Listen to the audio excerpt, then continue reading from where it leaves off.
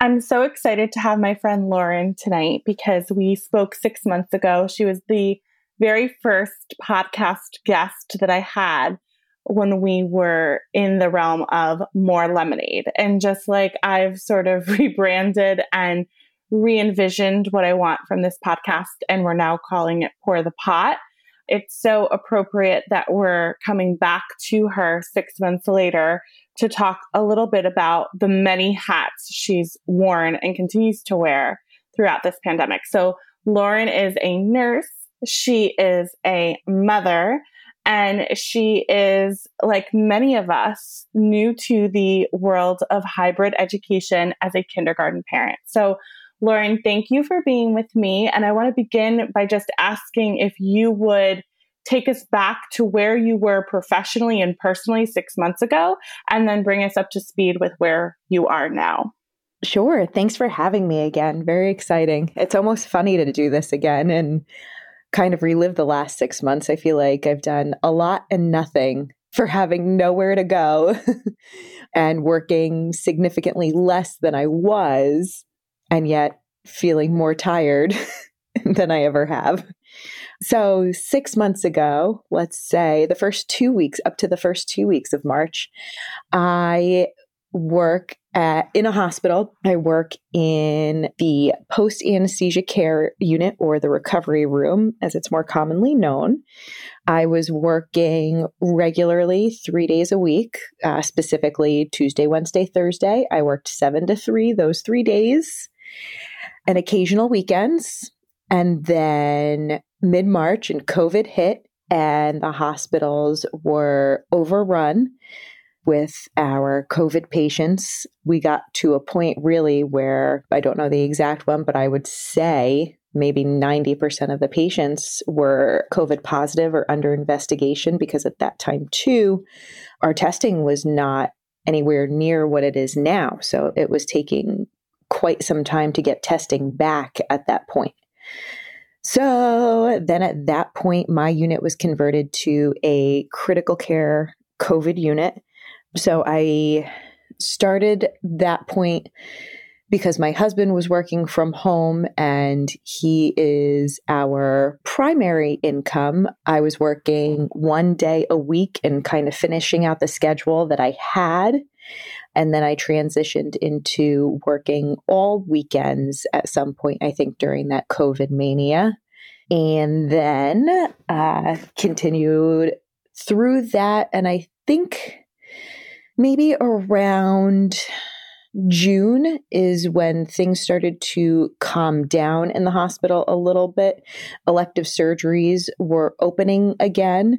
So our recovery room was cleared of COVID patients. Our whole unit was cleaned. It was emptied for probably 3 weeks while they cleaned and got everything back in working order. And then we started reopening surgeries. But now at this point, surgeries are not back up to the volume that we previously were used to. So I am continuing just to work on weekends and during the week, the joys of hybrid schooling and being a kindergarten parent. I know we've spoken about it at length before as friends, but if you had to summarize those early weeks of COVID as a nurse, and you had to give us adjectives to describe what you saw and what you cared for, who you cared for, what are some of those words that you'd attach to that experience?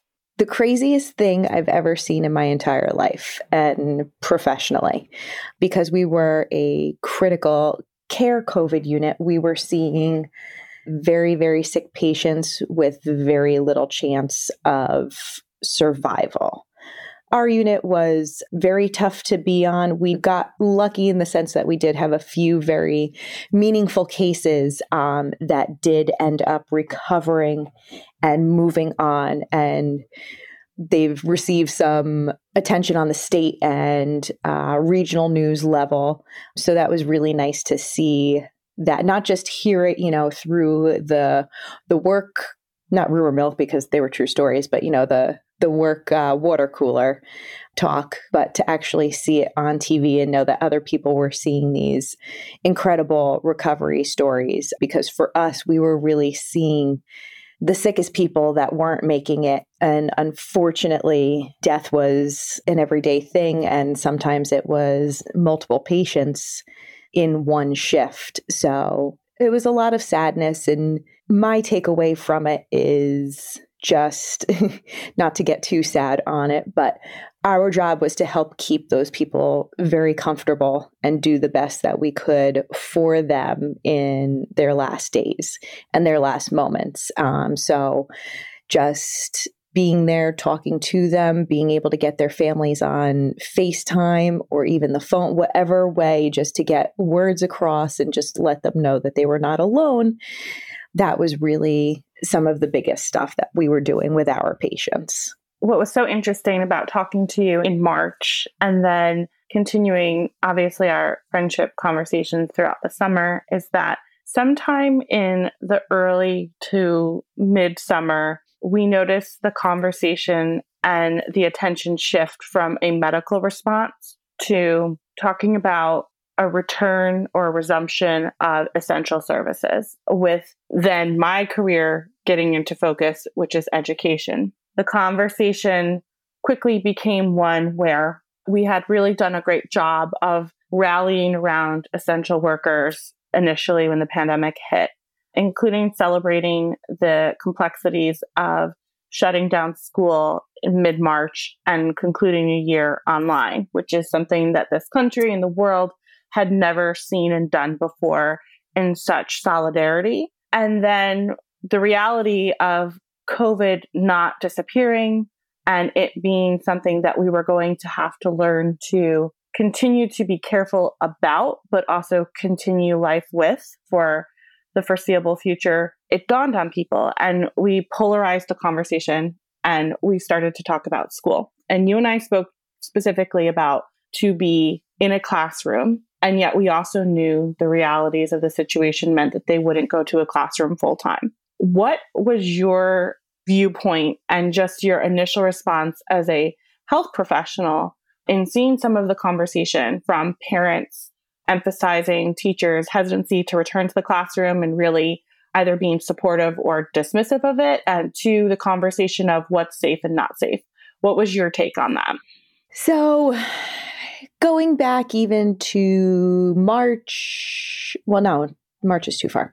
May, June, around there, when it was starting to get a little more clear that we were not getting too far, or we had a much longer road of COVID to go. And, you know, last year with a preschooler, thanking my lucky stars of, oh, so thankful that I don't have a kid in school right now. And then all of a sudden, you know, it kind of hit me in the head of, oh, but your kid's going to school in September.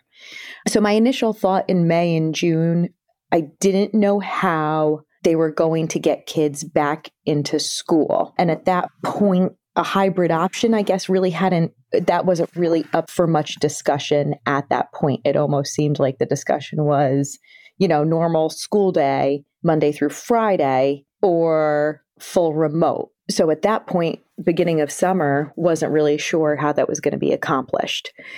Through June, when the state got the okay to open daycares again, we had looked at the numbers in our area and what our daughter's daycare / preschool was doing in terms of infection control and COVID safety practices. So late June, her preschool opened back up. So we made the decision to send her back 3 days a week from 8 a.m. to 3 p.m. We sent her for 4 weeks of that, I believe it was, so that she could go see her friends, say goodbye, get out of the house, play with someone her own age. You know, we took a little bit of a chance, but because nothing was 100%, nothing's 100% now, but we were confident in her school. We were confident with the people that work there, and we were confident for the most part with our own child that she could handle it. Because I'm a nurse, we are always talking about people being sick and people being healthy and good, healthy habits. So that's always been a conversation in our house. We are lucky. She was very happy to wear a mask because she's an accessory girl. So it just adds to her outfit. So that was never a fight. So knock on wood, we know that we're lucky with that part. So that increased our confidence in seeing that kids could go back. Her class size was limited to 10, but I think the most that were there when she was there was maybe 7 or 8 kids at a time. And she was happy. Even though they were distanced a little bit, they still got to play outside. They had their mask breaks. They were still having a great time just being kids, even if it was a little more distance than they were used to. So that gave us more confidence as we were going into the summer and back to school conversations. We are lucky our area through the summer did very well in terms of low COVID cases. So as the school options rolled out, we were confident with her going back to school in the hybrid format, and even taking the bus too, figuring that not many people would be taking the bus. And because I have been working and out and among people through this whole time, and then so was my husband. He got activated. He's in the New Jersey National Guard. So he got activated in May. He was out working at the VA home in Paramus, which was also inundated with their residents having COVID as well and having to move and shuffle everyone around. So come June, we were both confident with our own infection control routines that we had taken for ourselves and for our family. And we were confident that we could carry that going into the school year. So I think for people, it's your level of comfort, and it's like anything else. As you go out into it, you just have to start doing it, doing something that you're afraid of. And that's how you get more comfortable doing it. So going along with that, and with the teachers going back, I think when we last left teachers, at the end of the school year, we were still very much in crisis mode. So going into September, a lot of those teachers too were probably still left thinking in that crisis mode. And how am I going to take care of a full class of students? And because every school seems to have a different plan. There are 600 and something districts or something crazy like that in New Jersey. So you have 600 plus different plans. It doesn't seem like anyone has the same exact plan of people that I talk to. So I think for teachers, they were left in a crisis mode and then asked to pick up in something very, very different, and didn't quite get an adjustment time for it, I would say. I think that's what's probably really tough for them, for their job, aside from teaching in a pandemic. Right. And a lot of emotions and stress that go along with that in their own families. Well, I think that's something that, is very interesting, is that the stress of some parents in communities, especially ones that were frustrated and still advocate for more school. And you and I have spoken about this. We all want more school. We also know that it requires planning that goes sometimes not in conjunction with our own priority list, but also with, the consideration of every angle and every obstacle. One of the things that I think is so interesting about what you just said is acknowledging, whether you be a nurse or you be a teacher or whether you be a stay-at-home mother, everyone's job has significantly changed in the past 6 months. We were all wearing, as a society and as a world, many hats before, but we've just really piled on our hats to the point where it's almost, there's no end in sight. The hats go to the sky, if you will. And so what I'm wondering from you, as you've looked into your professional and your personal life, what hats are you wearing now that are heavier or seem more frustrating or more complex than pre-pandemic? It wasn't in our grand family plan for me to be essentially, Monday through Friday stay-at-home mom. And then I am working on the weekends. So I would probably say I end up working at least one day a weekend, almost every weekend. So the mom hat feels heavier because I'm home Monday through Friday with them all day, every day. And that was not my previous norm. And then I am working more on the weekends, which, there's not many plans, so that's okay. I'm not missing anything. I'm not jumping necessarily to go out and eat indoors at restaurants. So not missing those Saturday nights or Friday nights. But the mom hat feels much heavier. I think that American women and moms in general have been having this conversation for years, and it actually drives me mad that it took a global health crisis for us to pause and ponder it even more in depth, because we talk about it all the time, but I don't know what we're doing about it, if that makes sense. Our jobs, no matter, like I was a stay-at-home essentially, with very limited part-time online work. And I was a stay-at-home and my workload has tripled. And I don't even know how, when, why, where, because essentially I was always home, but maybe they weren't always home, or we weren't, confined the way that we are now for safety and security purposes. But regardless, what is the solution in the pandemic for you, for me, for everyone? Because as we look ahead, I find the most obnoxious part of my optimism for people is that there's never really been an end in sight to how we lessen our load. Again, pre-pandemic. And now here I am, Susie Sunshine, on a random Monday morning at the drop-off line for kindergarten trying to preach to people like, well, we'll get through it. There's a light at the end of the tunnel. And they're like, where?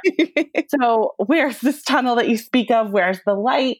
But that's just, as you know, from my perspective and personality, that's just the way that I operate. But I find that it's so much harder for people. Like, we've been dealing with these issues before, and now they are in crisis mode.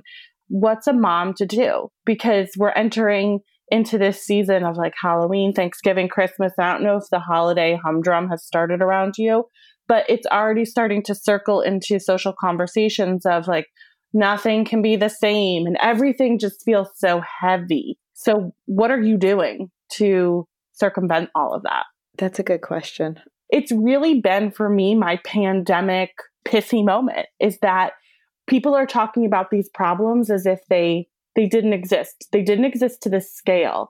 But since 2015, my life has been a lot more beautiful and blessed, of course, with children, but it's also been a lot more scary and a lot more stressful. And I know that as a society, we've been talking about that. Mom, supporting mom, has been a real thing in our culture these last few years, especially, where we see blog post after blog post of women celebrating themselves in the postpartum diaper. We see women giving us iconic essays on their child walking into preschool in that moment of epiphany about the fastness of life. But then here we are in this pandemic where everything's slowed down in one end, and yet we're still speeding through chaos, if that makes sense. Yeah. So, well, you and I come from very much the same mind frame of, I'm not here to hear your negativity. I'm here to support you, but I'm not here for the no solution negativity, if that makes sense. This has definitely highlighted the workload of the mother. And when I think about my friends that are single mothers and are really shouldering the blunt force of what this pandemic is doing to them, to their children, and the workload that they take on between whether it's virtual or hybrid schooling, whatever that option is, and trying to keep track of that, trying to continue being working moms because they are the only way that income is coming into their household, and how they have to split themselves into however many kids they have, and then their own job, and then the lack of compassion or understanding maybe from their employers. I had a mom friend tell me over the summer, her kid was screaming in the back during a conference call have her boss tell her, "Can't you put your kids in camp?" And she was like, "No, I can't. There are no camps. There's no camp for me to send my kid to right now. What part of this pandemic do you not understand?" So really comes down to, no, I'm not here for anyone's negativity. I'm here to support my friends. I'm here to support the random mom that I meet and have a conversation with. But if you want to spew, your holiday humdrums or really get into, oh, this will never end and I hate this and I'm sick of this. Well, yeah, great. All of us do. But, I really come from you got to pull up your bootstraps and make the best of it. And you have to carry on and find the good. So what's the good? And I find too, just even when maybe you get into those negative conversations, you listen a little bit, give some grace to that person because you don't know what kind of crap day they're having, or furthermore, what the pandemic is doing to their own personal life. We talk about the many hats. And when we talk about lightening the load, here I come with my obnoxious optimism. I do think there's a way for us moms, women in general, who are wearing many hats to find ways to lighten the load. What are some just pro tips you're going to give me and others on what's working for you? Because I think that our best pro tips actually don't come from quote unquote influencers or necessarily those that we've given elite status of celebrity culture, and rather through ordinary individuals. So what are the pro tips that you're going to dish out to me that are making your many hats not feel as heavy or as, if anything, just more humbling and gratifying? You've heard it through everything. Being prepared for the week. So even just having the grocery shopping done, and thankfully I can get ShopRite from home orders again. So that is cutting down on some time. But preparing for the week, grocery shopping and meal planning, that is lightening my load a lot. It does help, having a partner in this game too. So that way, even if the kids are going nuts and I'm spinning my wheels, he can say, "Oh, okay, I know we're having tacos for dinner tonight," and move right along. So having everybody in on the game plan, even having our oldest who's in kindergarten and having her in on the game plan, because I feel like my head gets so foggy with all the stress going on. So even having her in on the game plan where she can remind me, "Hey, Mom, it's 2:20. My Spanish special starts now."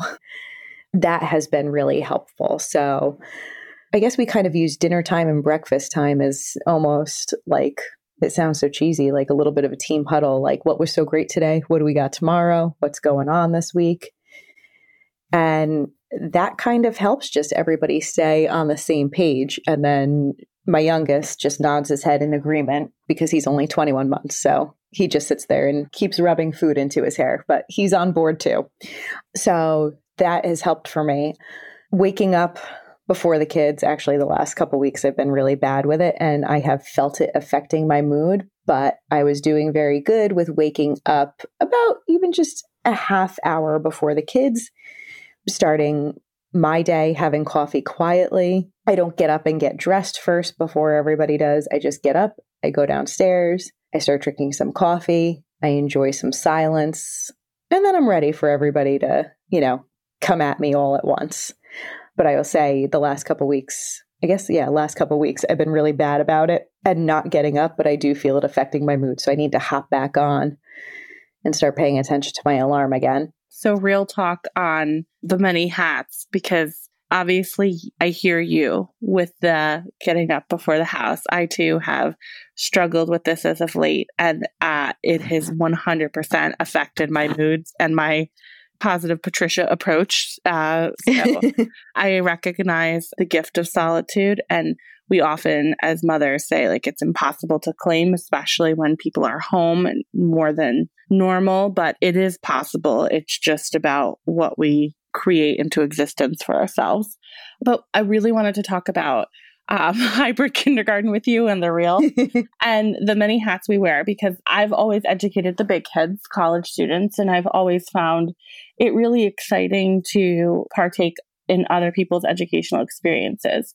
And I feel like a giant hypocrite because I've preached that in professional development for years. And here I sit and I want to claw my eyes out every time we're in a Zoom session because it's just, I see all of my inadequacies as a parent sometimes come out in Zoom. I recognize that this requires patience for all involved. But when we talk about the many hats of what it is to handle instruction at home, and I think especially your K-2 audience, especially your kindergarten audience where they're not reading and writing at the same level, or if at all, we're sitting near them to help them with some basic technology issues, or we have to check in on them to make sure that they are where they're supposed to be online and yet not hover and do the work for them. What's your experience been like that so far? Well, as I told you and shared a picture with you earlier, my daughter went ahead and snipped some of her hair off yesterday during virtual school because I got bored with school. That probably sums up our virtual experience. But our schedule goes, we are virtual Monday. Our whole district is virtual on Monday. Tuesday and Thursday, my daughter is what they call asynchronous. And then Wednesday and Friday, she is in person from 9 a.m. to 1 p.m. What that means is that what our district did, the kids that are fully 100% remote, they have their own dedicated virtual teachers. My daughter is hybrid, so her class is split in half. So half the class goes in person Tuesday, Thursday. The other half goes Wednesday, Friday. So when you're not in school, your home days are your 2 asynchronous days, which means you do not have a teacher guiding you through any virtual classes. You're doing work independently, but because of her age, someone has to guide her through and tell her what her assignments are and give her very clear instructions over and over and over again. However, though, the asynchronous days are not so bad because we are not necessarily tied to a schedule. She doesn't have any live meets until the afternoon. And it's only one live meet in the afternoon. So the morning we are much freer. So she's an early bird. So I typically get her started before 9 a.m. We get the bulk of our work done. And then hopefully by 10:30, we're headed outside for recess and lunchtime. So that's what our days look like. The Monday virtual day is a little bit tougher because she is tied to the computer. And yes, they say they don't want you to hover. They want you to just pretend that she is in class, but she doesn't know how to troubleshoot the computer. So I still have to come around for that. Yesterday, she got kicked out of her Google Meet somehow. I was not hovering, so I don't know what happened, but I couldn't get her back in. I closed the program, I shut down the computer, I restarted everything and still couldn't get her in. She was getting upset. And then I just said, it's okay. This is all we can do. I'll send your teacher an email. It's fine. She was like, but I was going to present my tree journal because they're journaling about the tree outside of everybody's house and how they change. That's for their science lesson.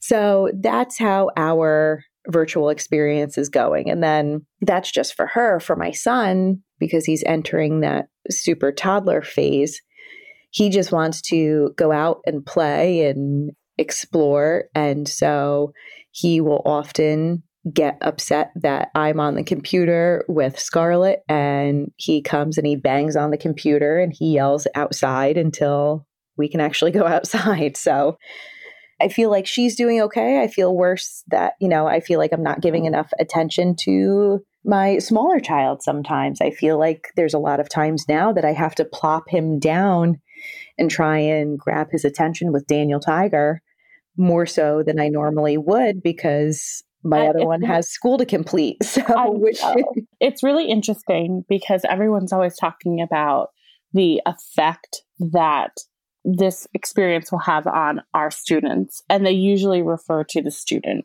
What's so fascinating to me is that I'm very interested to see about the younger sibling effect as well, just for the sheer fact that I too, when I have my daughter's in preschool some days and some days she's not, and the days that she's home and we have virtual schooling happening, the level of mom guilt that I have is terrible, off the charts. And I wake up every week that this conflict of time happens where my youngest is home and in a preschool age, and then my oldest is online for kindergarten.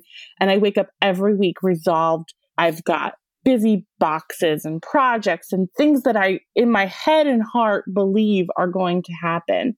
And it never goes the way that I anticipated. And I always default to this iPad, which kills me, to get her quiet so that the other can get on Zoom and then come back. And it's just, even if it's 5 minutes, but in total transparency, it's usually 25, 30. I just feel so guilty. And I get it. Like, kids are resilient. They bounce back. And this is probably, again, a good example of when we wear so many hats. I've turned myself into like my own therapist at times, like about contemplating what's happening to my children and to myself and their view of me. And I think that just goes to show, back to the conversation about moms and all of the pressures we feel. This is one that I don't think we're talking enough about, just because it's not even like we can trade tips. I mean, I'll take them, but it's just part of accepting where we're at in order to get to where we want to go. I think that this, for right now, it is what it is. I can't stand that phrase, and yet I use it 24/7 now. Exactly. I feel worse for my toddler because I feel like I'm doing, and it could 100% be mom guilt feelings. I feel like I'm doing him a disservice. And because I took him out of, an enriching daycare, is he not getting the same even early education that my older child got? I feel bad about that. But then he's up to 3 and 4 word sentences and he's doing well verbally for his age. And then I'm like, oh, okay. And then he repeats something smart that his sister said. And I'm like, okay, you know what? Fine. He's going to slap me in the face with something stupid in a minute anyway. So I go back and forth where I'm like, am I not doing enough for him? And who knows if it's compounded by the mom guilt and then the COVID mom guilt on top of that. But I do feel worse for him where he was so used to, look, the summer actually was great. So once Scarlett was done with her time at preschool, once we hit full on summer vacation, it was like, all right, this is summer vacation. And we took full advantage of that. So he was used to wake up, eat breakfast, let's go outside and play and run around and just play games all day. And now we're not doing that. And I feel like he notices that too. So that makes me feel a little bit bad. And I went on, I think it's called like Lakeshore Learning, these educational tools. And now the basement is done. Now the floor is back in. Side note, our basement flooded in August, so we lost that space that we usually use, but now we're all back in. So now I'm like, oh, I could take out all these educational toys that I bought, but I have not done that yet because I get so overwhelmed with what do I have to get her set up with? And then I have to get his educational toys set up. And I'm like, this is crazy. But I was listening to, and I'll have to send you the link at another time. I was listening to a podcast with a woman called Lenore Skenazy, I think it is. And she runs a program called Let Grow. And she is kind of like the anti-helicopter mom movement. So it was very enlightening to listen to her, and almost how, in the same vein that women's magazines, how the finger got pointed at women's magazines and creating these body image issues, she kind of points the finger at like parenting magazines and says you have these parenting magazines causing these same issues. One of the things that she references is like how to plan the perfect play date. And she's like, think about what your parents did. Did your parents plan perfect play dates, or did you just go play with your neighbors and call it a day? Like you had to seek out your own friends. But she was very eye-opening in terms of the time that we spend with our kids now versus, the time our parents or our grandparents spent with their children and what mom guilt has become through the decades. So talk to me about the nurse and the mom hat combining for the non-nurse hat wearing parents out here about school. I know I've shared with you that my school is transitioning to our phase 2 in a week where we're going 5 half days a week. With that comes, some changes. We're saying 6 feet is no longer there. We're going to 3 feet with the plexiglass masks on, of course. And for some, there's trepidation. For others, there's rejoicing. For, I think, a lot of us, there's both. And I think that's another thing, about wearing so many hats is you've got all sorts of different things piled on there. You've got enthusiasm because you believe that your child is going to benefit and thrive from this type of regular instruction and it's imperative to their progression. And then you've also got another hat that says, this is scary because it's more exposure and it's also, we're seeing in New Jersey numbers rise. So talk to me from the nurse pandemic perspective where you've seen the worst of the worst. What should I be doing right now as a parent to talk myself up about where I'm headed, but also to calm myself down? I've been working through this whole pandemic. We are wearing masks in the hospital. Are we 6 feet apart from each other? No. Do we have plexiglass between us? No. Do we stay 3 feet apart? No. We're all working side by side. We are not up each other's backsides as much as we normally would be. But, we are not sitting so far away from each other. Everybody still takes, their lunch together. Everybody takes a break together.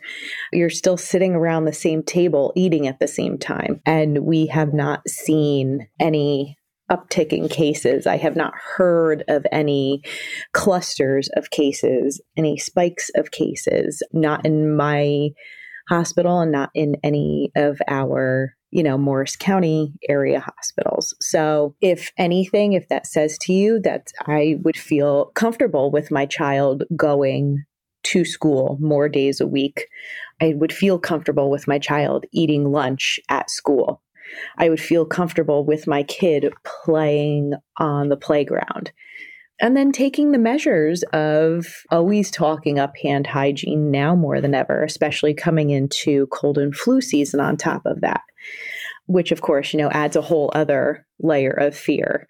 Those are just, I would say too, you look at daycares. Daycares have been open since end of June. So look into your area, look and see if, what the cases look like, but you're not hearing of clusters of cases coming out of daycares. That's reassuring in terms of we can get our kids back into school a little bit more.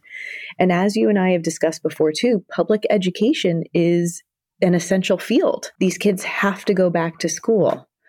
Do we want to see our kids participate in sports and activities? Yeah, for sure. But you have people that are prioritizing some of these activities and sports and camps and going out of state to keep up with their kids, sporting events, but yet not giving that same priority to getting all kids back to school. So that's where that irks me. That gets my blood boiling a little bit.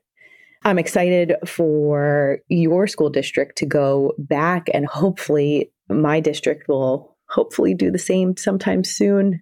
It seems like they are clinging on to, we have to do what we're doing for the first marking period. Where do we go is the question that I think everyone's asking, but I know for parents, it's really an interesting point because we're talking about our mental and our emotional health and our children's as well.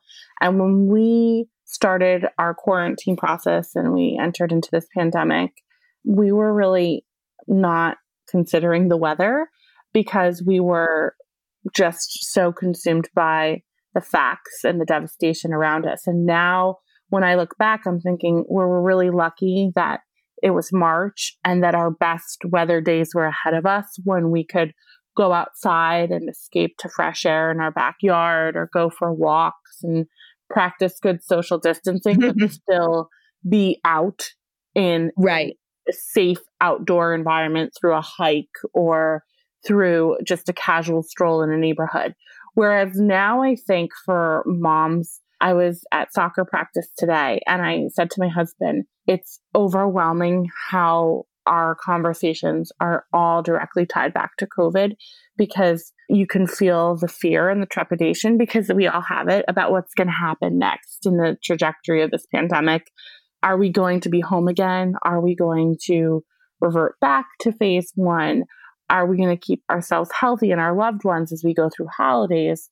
So what are your takeaways on how we should just handle those thoughts and questions? Because the kicker is obviously that none of us know the answer, and we drive ourselves mad trying to chisel away at it. Sure. Oh, I think it comes down to, as we come up on holidays, I feel like you can't plan too far ahead, and you kind of have to take it with what feels right at the time. In terms of, do you see family? Do you just say, this year we're going to stay home because we don't want to put anyone at risk? Because real talk on this topic, that is another hat of, it's like a negotiation process. I mean, obviously people come from families. We both have in-laws. We both juggle, siblings and their in-laws and just general familial relationships. And it's complicated in normal times. So I want to just emphasize that in terms of, that's just another pressure, is trying to, well, we know it's a global health crisis and it's a pandemic. Some people don't get the memo or they don't care. And that pressure is a burden that is just like the heaviest, because that's a whole nother guilt and shame scenario that we're dealing with. For sure. So we are lucky enough that my parents live the next town over, and my brother and sister-in-law and my nephews live in the same town. So technically we're all in the same community. We shop at the same places. We're in the same circle. So for us, that is, as you and I have had this conversation so many times, that's a safe thing for us to see our family at this point in time. For someone like you, your parents are 6 hours away, right? 6 driving? Yep. 6? 6 and a half. 7 if you got to do potty stops. Yeah. So you guys aren't in the same state. You're not in the same community. It's not a similar area. You live in an area where people are still potentially traveling back and forth into the city. So for you to go and see your parents, and you would have to stop likely along the way, get gas. You have to stop in New York, pump your own gas. And, that's enough for someone's anxiety right there.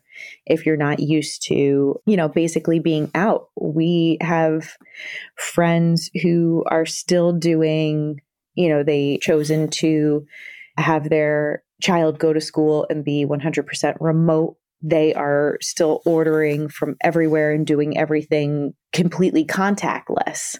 So they haven't gone out and been around people to have to navigate this situation yet. So, and that might be even tougher for them as they go forward. But yeah, negotiating how to see family. I mean, we were never on the same page before as a culture, right? Like holidays are always different.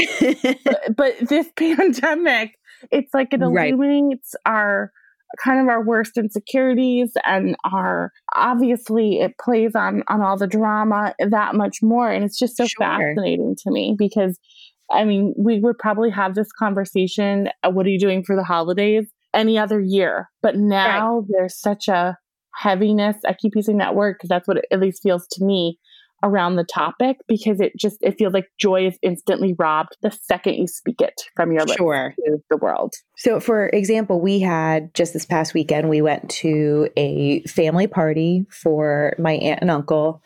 Facebook pics were real cute. Oh, thank you. And we were lucky enough, the majority of the attendees, we are all already in the same circle. Like I said, it's family that we all live in the same community. And then the other part of the family, they're in the same community, and we're all kind of in the same pod, so to speak. Once it got to be end of May, we had been seeing some of this family. But then we had family come from South Jersey.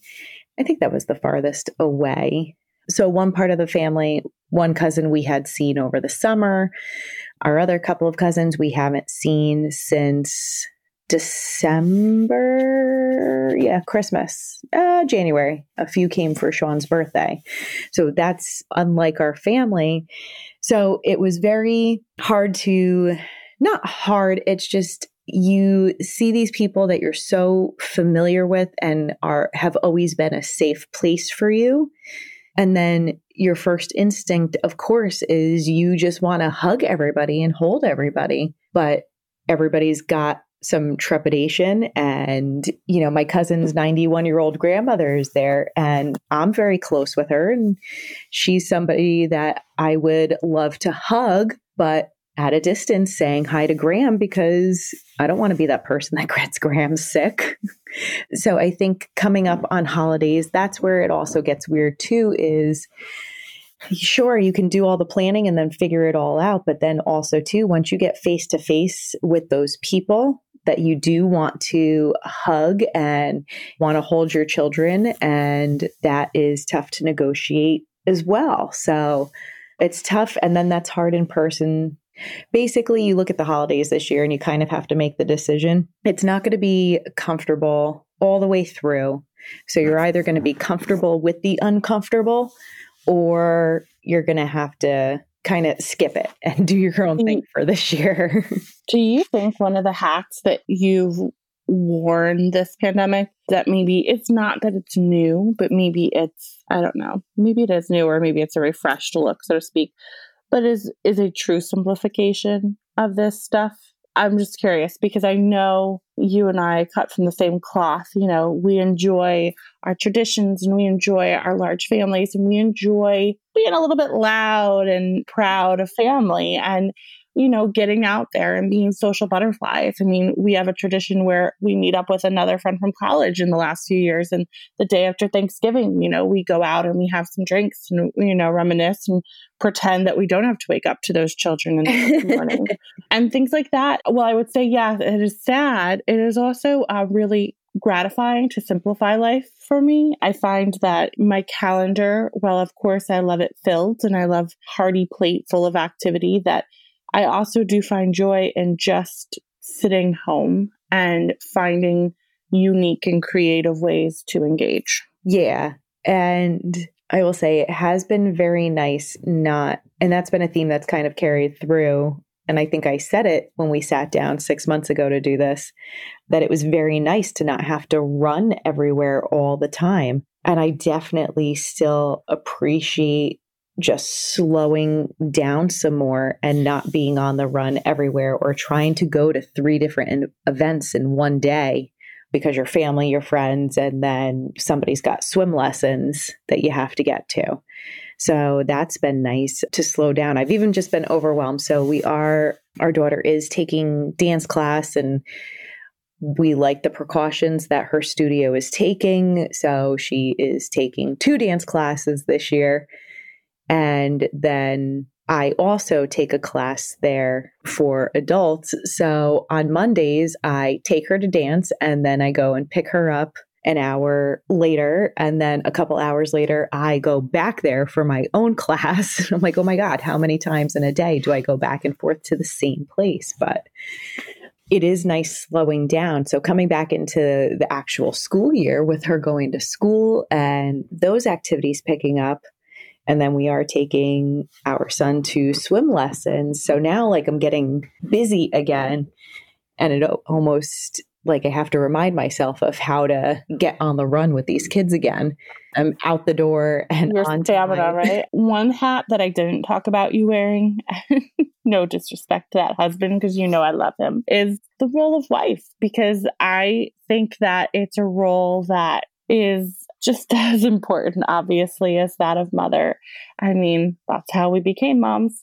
It's always overwhelming to me when I stop and think about, we've spent so much time together, but so little time alone. Yes. Yep. And so how you manage that hat, because I think pandemic priority shift list. If my better half listens to this, he's going to hold me to every word. So I want to be careful on how I say this, is from now until the end of this pandemic, I don't just want the focus to be on the family. I need to shift it onto him as well. I think that I can own and accept that the first few months were about surviving, and then I wanted to succeed at it. And I think in a lot of ways I have, and then in many other ways I haven't. But I recognize that one of the hats that I'm not wearing as well is as wife, because so much of the me time at this phase of life for us as a couple was, date nights out. We don't go out. I mean, I think we'd be okay to go out for a meal, but we don't have a sitter and we're not really comfortable bringing one home into our home, and we don't have the family nearby. So things like that get complicated.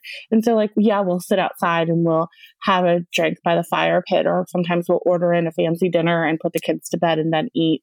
But then in complete transparency, we're exhausted and falling asleep on the couch after we ate too late, And then you're starving too because dinner is at 5:30. Yeah, exactly. I'm we usually eat at 5:30. It's, what used to be romantic is now I need my rest. So how are you wearing that role of wife, that hat? How is that working out for your better half? And what are you doing, or do you want to do to sort of just create that conversation and that connection that I think everyone desires, but it's a pandemic and we're at home with small children. So probably, we're in the same boat there. Like I said, we haven't jumped to go out to any restaurants, babysitting options, my mom, his mom. And yes, I will say we've got a couple more, we can call Kim, we can call Aunt Allie, to come and help us out with those things. We've had a few sporadic date nights where we've got lucky that Scarlett abandoned us to go to my mom's house. So we would, over the summer, order dinner from somewhere, get takeout, and eat outside after Sean would go to bed. And that would be nice, a nice 7:30, 8 o'clock dinner, hang out and talk for a little while. But that has really been the extent of it. And because I'm working on the weekends so much, that takes up kind of any traditional date night time. And then, of course, too, where you're focused on your kids and you're well, let's do something fun. Let's have a movie night. We're wrapping up the nice weather now, but there were a couple of times where we would sit outside with our daughter and even just set up the laptop and watch a movie out there and make popcorn just to do something a little bit different. So yeah, not a lot of date night opportunities. So actually, and speaking of, our anniversary is on Friday. So he has planned an anniversary dinner and the kids are going to my mother-in-law's. So heaven. Sounds like heaven. Right? So super fancy. My engine's revved for you. I really am so excited I get so excited and almost giddy, clearly, when I hear people say things that feel and sound so normal and lovely. And I'm so excited for you. And I have these big ideals that I'm going to sleep in on Saturday morning, but you just know that that's not going to happen. Quit while you're ahead. Just stop it. You just stop it. Don't be silly. Don't take too much from the pot. Okay. My alarm's still going to go off at the same time that it does every day.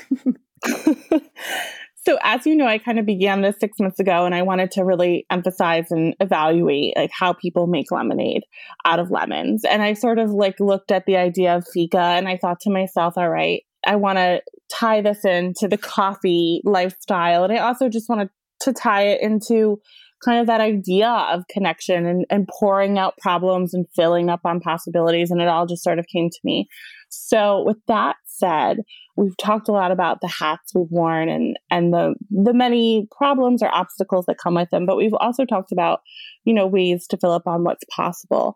Before I leave you, what is one thing that you think is not only possible, but powerful about the next phase of this pandemic for women and for moms, especially, who are entering into the late fall, winter stage of life? What's possible and powerful about it? Well, what I am hoping comes out of this is much more compassion for working families, maybe not even necessarily moms, definitely moms, but for working families as a whole, and not so much pressure to constantly be in the office for a traditional work time, especially now that people have proven for the last 6 months that they can work at home or they can work on a modified schedule and they can be successful at it. And for some people are really thriving at it as well. So just more compassion and more understanding for working families, that what the traditional roles, that we grew up with, or the expectations, that's not the same world anymore. So I hope that that is something big that can come out of it for different companies, big, small, otherwise, that they can just have a little more understanding for families just trying to make it work. And hopefully when everyone can go back to a kids going to school Monday through Friday, and what that kind of schedule looks like, and getting out to take care of your sick kid or take your kid to a doctor's appointment or go see their piano recital, whatever the case may be. Just a little more understanding for everyone and what their situations might be. So that would be my big hope on it. Did I even answer your question? Did it come out? I think so. I mean, I think it's really about like what's possible. And I think more hope, more compassion are possible. And I think would be incredibly powerful. And I think that what we need to do is continue to have conversations that emphasize empathy and employ it regularly. And I know you said about working families, and to echo that, I also think that we have a lot more learning and a lot more celebrating to do of one another and their professions. I've found myself incredibly humbled, and by learning more about my friends' professions throughout this pandemic, from your profession and the things that you've done to help others, and how you've brought dignity to death in certain scenarios, moves me to tears. And at the same time, I have such love and respect for the people that are educating our children right now, online and in person, and doing something that's challenging, and yet they do it with such conviction. I just think that we have a lot of learning to do and a lot of growing about one another, and not just in the intimate relationships in our lives, but in general, and as a public society, as a contributing member of society, we need to learn more about our professions and one another. And we can only do that through a good fika. So I'm so thankful that you granted me one tonight. And I just want to say thanks, because it's fun to be here 6 months later and see how some things have changed. And yet in a lot of ways, things are very much the same as well. So I appreciate this. Oh, anytime. Thank you for having me. I love it.